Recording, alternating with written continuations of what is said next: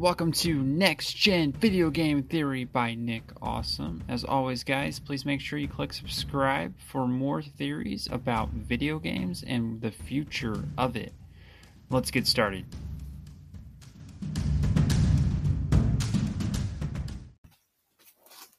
Welcome back, guys, and as always, please click subscribe to the podcast where we talk about the future of gaming. So what I want to talk about today, guys, is incremental console or system upgrades throughout generations, and is this something that's going to take off like it did for iPhone, or is like iPhone 1, iPhone 2, iPhone 3, etc., and just through incremental upgrades versus doing Xbox 360, Xbox One, and the Xbox, going to where we are now. So what we look at is this going to happen in the next generation? I think it might happen once.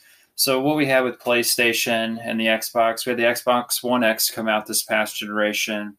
Then we also had the PlayStation get upgraded to the PS4 Pro.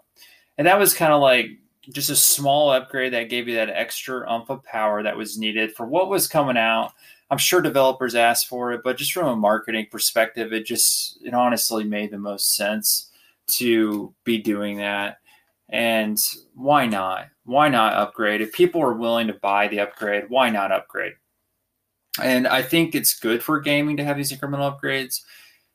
I still like the idea of having a new system come out, but if it's cheaper to do incremental upgrades and say I don't want to upgrade 1 year, but the next year I have the cash to upgrade, then I do it. And that way you're able to keep more people gaming. It's kind of like iPhone. You can still play a couple of generations back at the games that's on the App Store. Same thing with Google Play.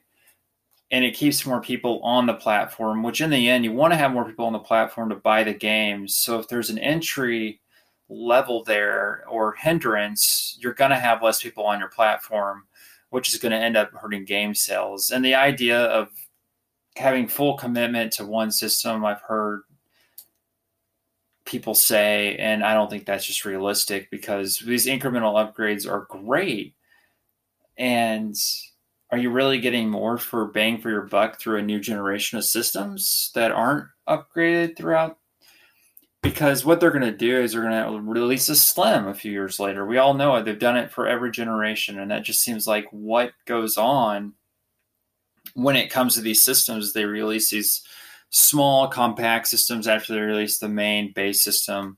They work out the bugs, and then they move on from there. So you definitely have an issue from a new technology perspective in working out the bugs. As we all know, we've heard the old red ring of death from the Xbox 360 days. And I remember I tried to return a system to the store, and Xbox, it was before they really knew about it, and Xbox wouldn't let me return it because I was like one of those new people. And eventually, luckily, I was able to get it returned. After going through like a couple of management people. So you're going to have issues like that as a new adopter of any product. So just be aware of that. So when you buy a PS5, there could be issues. You buy a new Xbox, there could be issues, but they're going to work those bugs out, and they're going to refund your money if there is an issue normally, unless it's your fault, which I don't know what it would be in a new system, but I'm sure there's some type of area where it would be. So as we see these incremental upgrades like the iPhone, I kind of like the idea of it because it provides a window to having that little extra graphics if you want it. Maybe you don't care about 4K. Well, go a little bit lower. Stuff like that just doesn't matter to you, then why upgrade? But if it does matter to you, then you get the graphical up of that system. And if it can extend the life of the system. But the issue that you have is you lose optimization every time you have different systems running. So if PlayStation has a Pro and a normal PlayStation, you're losing that optimization because you have to account for all the systems that are running on the platform, just like PC would. So there is things that are good about running one system for the same specs because you know what you're getting. You're able to optimize the platform. You're able to hold it down from a software perspective, and you're going to have a little bit less errors, and it probably costs a little bit less to do that. So there is definitely a reason why they would not want to take on that extra upgrade because of those system issues that can occur when it comes to brand new systems. So the optimization is definitely key because that's what kind of keeps your graphics going up when you don't have necessarily the high-powered PC type hardware in your system. You're able to optimize and still get kind of the same performance because it's a closed environment. Apple's sold this for years. Their phone's a closed environment versus Google's phones not being a closed environment. It's an open environment, which can create problems within itself because not every device has the same specs. Not every device has the same resolution. Not, that's just the stuff you're going to roll across. You have to kind of optimize your settings to be able to improve the games to run on those. We've all seen those games that don't run well on Android but run well on Apple, and they have to update it a lot to get the optimization correct to run on most phones. Or you have an older phone that just doesn't work, and yet you're able to play the game, but it just is all stuttery and there's nothing to it, and it's not good.